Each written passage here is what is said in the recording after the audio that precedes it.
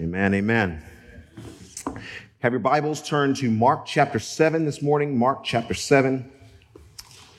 Just by way of introducing me, again, singer-songwriter from Nashville, Tennessee.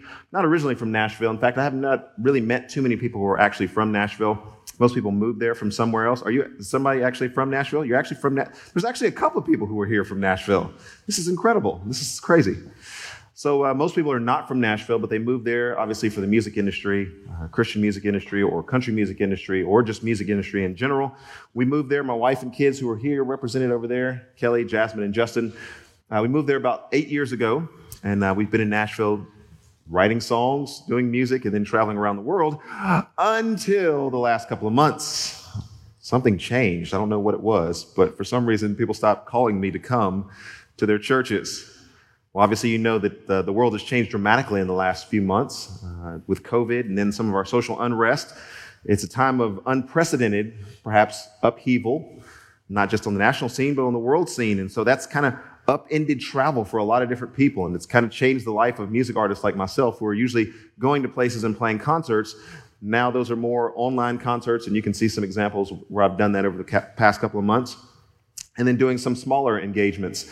And so that's kind of been life for all of us, having to readjust and having to reconfigure our lives to meet the challenges of the day. We do that in a variety of different ways. And I believe this morning that Mark is going to help point us to a way forward, to a forward trajectory that is going to help us in our lives, not just in the past, but in the present and also in the future. And so as we turn to Mark chapter 7, I believe we have some notes that are going to go up there on the screen here. The title of the message is, It's All Good. It's All Good. Mark chapter 7, verses 31 through 37. Now, what I want to do this morning, and I don't know if the notes can be configured this way, but if we could all stand for the reading of God's Word, we'll read that, and then we'll hear from the Holy Spirit in that. And then we'll pray and we'll ask the Holy Spirit to give me something to say. And as I told someone earlier this week, I'm going to talk about Jesus, share the gospel, and then let's go to lunch. So they said, you must be a Baptist. I said, you got it. The reading of God's word in Mark chapter 7, verse 31 reads, Then he returned from the region of Tyre and went through Sidon to the Sea of Galilee in the region of the Decapolis. And they brought to him a man who was deaf and had a speech impediment. And they begged him to lay his hands on him. And taking him aside from the crowd privately, he put his fingers into his ears and after spitting, touched his tongue. And looked up to heaven, he sighed and said, Ephphatha, that is, be opened. And his ears were opened, his tongue was released, and he spoke plainly. And Jesus charged them to tell no one, but the more he charged them, the more zealously they proclaimed it. And they were astonished beyond measure, saying, He has done all things well. He even makes the deaf hear and the mute speak. Let's pray together. Heavenly Father, we thank you for your presence here among us this morning. Lord, if we were just here doing functions, doing activities, and the Holy Spirit wasn't here with us, then we would have wasted a great deal of our time. In fact, Paul would tell us that if we are not animated by the hope of the resurrection, then we are of most people to be pitied. But the resurrection is true. The atoning blood of Christ is sufficient. The power of the Holy Spirit as you animate your people is available. And so help us this morning to see, to hear, to respond, and to love you. Guide me as I seek to give application and understanding. Guide us all as we seek to obey. In Jesus' name, amen. You may be seated. This morning, while we have a few moments in Mark, by way of introduction, Mark is careful to present to us the Jesus who is the world's preacher. The Jewish mission that is found in some of the other Gospels and Gospel writers is expounded upon in Mark as he gives us an understanding of the Gentile world When you read the genealogies in Matthew and you read some of the context and the commentary of the book of Luke, you find that it is uniquely fitted to a Jewish audience that would have understood the customs and some of the ceremonies and symbols of the Old Testament that had been given to the Jews. Mark takes a different trajectory because he's writing primarily through the eyewitness accounts of Peter. He is giving to the Gentile audience an understanding of the fact that Jesus is now the world's preacher, not just one who has been localized and set aside specifically for the Jews, but also for the Gentiles. Jesus has a mission and Jesus has a word that we are to hear and that we are to receive. In fact, Mark gives us a sense of Jesus' ever-present, ever-moving ministry as he proclaims the kingdom of God and as he preaches the glory of God. Jesus is on the go, Jesus is moving, and the Gentile audience is taking note even of this Jewish carpenter, this Jewish teacher, this Jewish preacher. Mark shows us particularly the kingdom focus of Jesus. He is God Almighty, and Mark's gospel shows the compassionate King Jesus, the servant King Jesus. And then it leads us to a response. You know, it's interesting when you're studying the Gospel of Mark, you see Jesus highlighted before us all. And then you begin to see the response of the crowd around Jesus. And then you begin to see the disciples. And this exchange between all of those different audiences is what we see this morning when we come to Mark chapter 7. The responses of many people to Jesus were some believed, some doubted, some hated, some loved Jesus. And I would say that that response perhaps is even true for the audience that is watching and for the audience that is in this room this morning. Our response here, there are some who believe. There are some who perhaps are on the fence and not quite sure about Jesus. There are some that perhaps doubt this morning. And there are others that are ready to give their lives in response. And so quickly, by way of summarizing all that I'm going to say this morning, I want to start by these words. Jesus is amazing and goes out of his way to compassionately demonstrate the glory of the kingdom of God. Jesus is amazing and goes out of his way to compassionately demonstrate the glory of the kingdom of God. First outline point, seeing Jesus on mission should encourage us. Could we get that on the screen? Yes.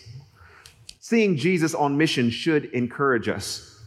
As we begin to see the path of Jesus, as we begin to see the ministry of Jesus unfold to the Gentile world, this should encourage us and it should give us emphasis to our lives and how we respond to Jesus. Look again at verse 31. Then he returned from the region of Tyre and went through Sidon to the Sea of Galilee in the region of the Decapolis. Commentators, some at least, are puzzled by this experience of Jesus. There are many who perhaps have even doubted that Mark could actually be a writer of this gospel because of that text right there. Jesus is traveling through Tyre, he's traveling through Sidon, and he goes to the region of the Decapolis. Now, I put a map up here for you to see. It may be a little bit small, but let me illustrate what's going on here. In the ancient Near Eastern world, you have up at the top left-hand corner there, Phoenicia, which would have been Gentile areas where Tyre, as you can see at the top, and Sidon would have been located. And Jesus, as he travels down from those regions, is headed obviously through Galilee, we believe through Samaria, and on his way to speak to a Jewish audience at Jerusalem. Now, he takes an unusual detour, and many commentators have commented on the fact that Jesus goes out of his way to go into this region that is called the Decapolis, that is there over to the right of the screen. Why in the world is Jesus going through the Decapolis? Did Jesus, or did the writer of Mark, not have an understanding of the fact that the shortest way to get to Jerusalem was just a straight line and to go straight south? It would be, as some commentators have noted, that Jesus is going from New York to Chicago by way of Boston. Jesus goes out of his way to interact with this audience in the Decapolis, the Deca, which is 10, Polis, which is city. These 10 cities that were located in the Decapolis is where Jesus found himself during this unique story. The Gospel of Mark is the only gospel writer that records this instance. You won't find this in Luke, you won't find it in Matthew, and you won't find it in John. Mark uniquely goes out of his way to present to us this somewhat of a detour in the ministry and the life of Jesus. we learn something about Jesus by asking these questions. Why is Jesus going out of his way? And in just a few moments, you'll find out again that Jesus compassionately goes out of his way because the Gentile audience is just as important to him as the Jewish audience, that he began to perform these miracles to verify the kingdom of God, and that he began to express his love, not just for the Jewish people, but for the Gentile people. And as I had already said this morning, Jesus is the world's preacher. Somebody needs to hear me this morning, because there's a lot of voices that are out there, and there's a lot of commentary that's out there. And there's commentary for this segment of the population and commentary for this segment of the population. What I've come to do this morning, and all I've come here to do this morning, is to tell you that for everybody out there, Jesus has a word and Jesus has a message for you this morning. I would, for just a few moments, just express, as we get into this miracle, what life is like for those that are hearing impaired, the deaf and the mute. We have an illustration up there, I think, that a picture that will help us just kind of see all of the different things that may have been going on in this man's mind and this man's heart, this man's life and circumstances. He was apparently not born deaf and mute, but undoubtedly became that way at some point. We don't know. The story is not unfolded to us to have those kind of details, but he is able to audibly speak, but you can't understand what he's saying. He's got some ability of articulation, but because of his infirmity, he is not able to articulate in any way that we can understand. I read a couple of accounts as I was preparing this week of those who are mute, those who are hearing impaired or deaf, and their responses were startling. One person said, "I am mute, and it's so frustrating when I want to talk, but I can't." If you can imagine that sort of pent-up tension and frustration as one wants to articulate something, but just simply is not able to do that. Another writes this: "The amount of people who scream at me and tell me, just speak or be normal, is really getting to me." Another writes these words: "I am mute and slowly beginning to speak one word at a time." And this, perhaps, as I was studying this week, was most endearing to me as I read these words. Someone said, "I have been mute for 5 years. Today I got adopted and finally told my new mom that I love her." Just to bring us into the world of what is perhaps this man in his infirmity as a real human being who is going through the struggles, the tensions, and the tribulations of his day. This is a real person who is being brought to Jesus. In verse 31, as we read there, as he goes through this region, as he takes this detour, as he goes out of his way to impact this man's life, we see these words in verse 32, "And they brought him a man who was deaf." Who brought him? They? Later on in the verse, "And they begged him to lay his hand on him." Wait a minute. Who are they? And perhaps we're stirred to ask the question, who are these individuals who are going out of their way to bring this man to Jesus? And who is this man? We read all throughout Scripture the names of people who Jesus has healed, who Jesus interacted with. We have their names, we have their testimony, but Mark doesn't do that for his Gentile audience. Mark seems to leave these names silent and these people silent. And I believe that he is doing something that is extremely important for us this morning, for us to recognize these people, whoever they are, who brought this man, whoever he is, and then they parakalusin is the word in Greek, which means they beseeched him or they begged him to touch this man. You see, there's a drama that is unfolding here, and it is none other than the fact that these unnamed individuals who are bringing this unnamed individual to Jesus are beseeching him to do what only Jesus can do. The only one who is named here and the only one who has preeminence in this story is Jesus. For you and I who are here today, Oklahoma City, Nashville, wherever we might find ourselves, to the audience that's watching, for you and I who are here this morning to recognize that at our very best, we are those who simply bring others to Jesus. We bring people to Jesus. The ministry of Jesus and watching the ministry of Jesus should encourage us, not so that we can have our name in lights, not so that we can be recognized and honored, not so that we can have buildings and things named after us because of our great service, but we are only people who have done what is required, and that is to bring people to Jesus, to bring people who are broken to Jesus, to bring those who are affirmed and infirmed to Jesus. People who are anonymous bring people to Jesus, and that's who we are this morning. People who are anonymous bring people who are broken to Jesus, and that's who we are this morning. But I would ask, are we associated with the broken people of our world? Are we bringing people who are broken to Jesus this morning? You see, it would have been probably far more convenient for them to just let Jesus do what he's going to do and not go through the effort or the trouble to bring this man, who I'm quite sure had some difficulty even understanding what they were doing, to Jesus. And I'm quite sure for us this morning that with all the things that are going on in our lives, all the upheaval that has taken place in our world, it's sometimes inconvenient and I would say difficult for us to be bringing people to Jesus. We have to figure out how to do that. We have to figure out, do we wear a mask? How do we get them? How do we get them in position? Are they going to watch on the screen? What do we do to get people to Jesus? But I would say for all of us anonymous and unnamed people who are out there, our mission is encouraged and enthused by watching the mission of Jesus as he goes out of his way to compassionately touch one who is hurting.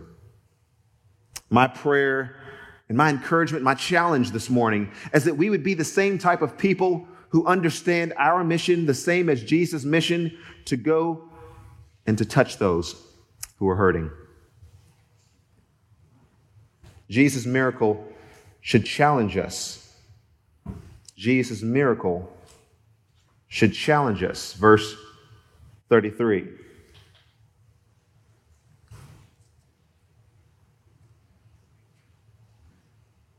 And taking him aside from the crowd privately, he put his fingers into his ears and after spitting, touched his tongue.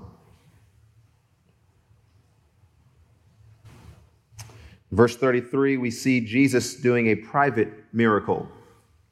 Jesus taking this man aside from the crowd, and that's going to come into play here a little bit later as we see that Jesus is not wanting to make a spectacle of ministry and a carnival of his ministry. He takes this man privately and performs this miracle. Jesus has the ability, would you agree this morning, to just speak from some remote place and just say, okay, healed, and that this man would have been healed. Do we all agree upon that this morning? That Jesus does have the power. He doesn't have to single this man out of the crowd and then bring him to a private place and then relate to him privately. In fact, we know that he walked through crowds and there were people who just touched the fringe of his garment and they were healed of their infirmities. Jesus could have just spoken and said, if there's anybody out there who has a deafness or any type of infirmity, be healed. They would have been healed, but so far removed from the spectacle that we often see on television is this miracle that we see Jesus performing in this text. Jesus not performing some type of carnival trick for the people to say, healed, be healed, be healed, be healed. Now, give me some money. And I actually meant that for all those people who are watching who do that sort of thing. Jesus compassionately takes this man aside and begins to relate to this man. Look at what it says in the text. He puts his fingers into his ears and after spitting, touches the man's tongue. And then he looks into heaven in verse 34, and he sighed and said to him, Epaphatha, that is, be open. Why does he do this? Is this prescriptive of some type of formula that we're supposed to be using as we interact with people who are hurting and people who are somehow lame? Or is this descriptive of a particular instance in which Jesus has compassionate care for someone, privately bringing them aside, and then, here's the key, touching them in the precise areas of their need and their weakness? He does this, he prays as he looks to heaven. So it would have been undeniable that the connection between Jesus and the Father is being made as a result of him looking to heaven and praying and then sighing. That is a very important word here because it gives us an understanding of the emotional and compassionate nature of Jesus. As we had said before, and as we have agreed, and as we have read in other places in Scripture, Jesus could have remotely or just sort of at a scan done a healing, and it would have been no less effective. And yet he does, in what is a beautiful picture of condescending to this man's need, reaches to him in the precise areas of how he's going to heal this man. The connection between Jesus and God the Father is made here, and Mark unpacks this for his Jewish or his Gentile readers when he explains the word apaphatha, which is be opened.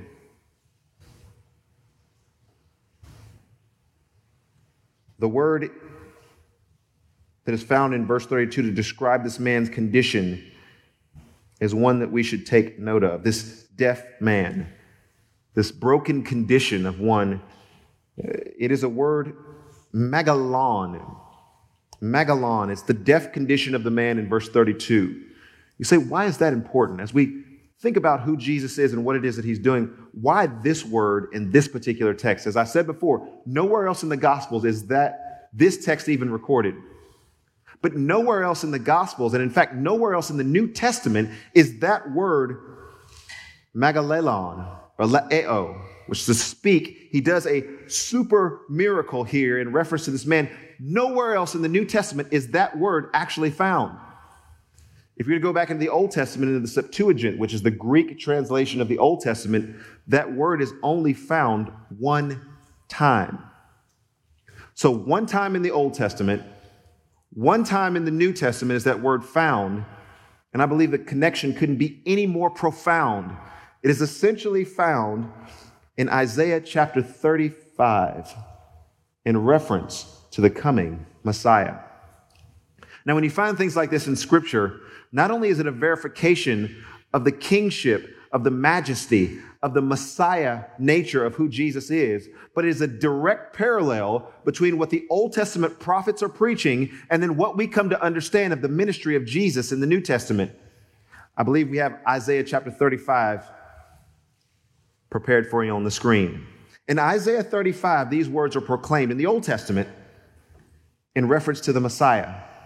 When the Messiah comes, then the eyes of the blind shall be opened, the ears of the deaf unstopped. Then shall the lame man leap like a deer, and the tongue of the mute sing for joy. For waters break forth in the wilderness, and streams in the desert.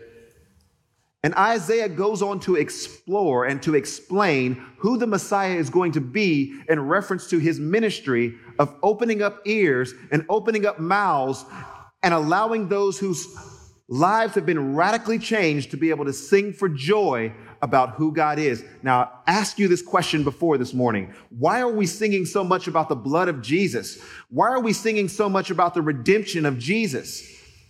It is precisely because in Jesus, there is healing eternally from the wages of our sin. We recognize that from Scripture, it teaches us that the wages of our sin is death, but the gift of God is eternal life through Christ Jesus. Once our mouths have been opened up, we cannot help but sing about King Jesus. We cannot help but sing about the redemption of our Lord and Savior. Our mouths are not stopped, and so we sing for joy about what Christ has done. Listen to me this morning. If you are here, your greatest infirmity is not the ailment of our bodies, but the ailment of our souls. The brokenness of our souls, in whom Jesus comes to touch those very areas of our life. He touches this man in a circumstance of his ears and his mouth. But listen, if he had just done that, if it had just been a carnival and Jesus had just done a physical miracle, this man would have ultimately died and not been redeemed. The greatest thing that takes place here, and the greatest thing that we are to understand, is the redemption of our souls. When the Messiah comes, he is going to redeem. Now, my question to you this morning, is that your story? Is that your story? That your mouth was shut in reference to Jesus? That there was a time in your life in which you would not sing, you would not speak, you didn't even care who Jesus was. And that Jesus came and did the greatest miracle in the transformation of your heart. And now you sing, and now you have joy, and now you proclaim what God has done. Now you bring others to Christ because of what he has done in your life. I ask you this morning, is that your story? Is that your story? Because that is Jesus, and that is what he does.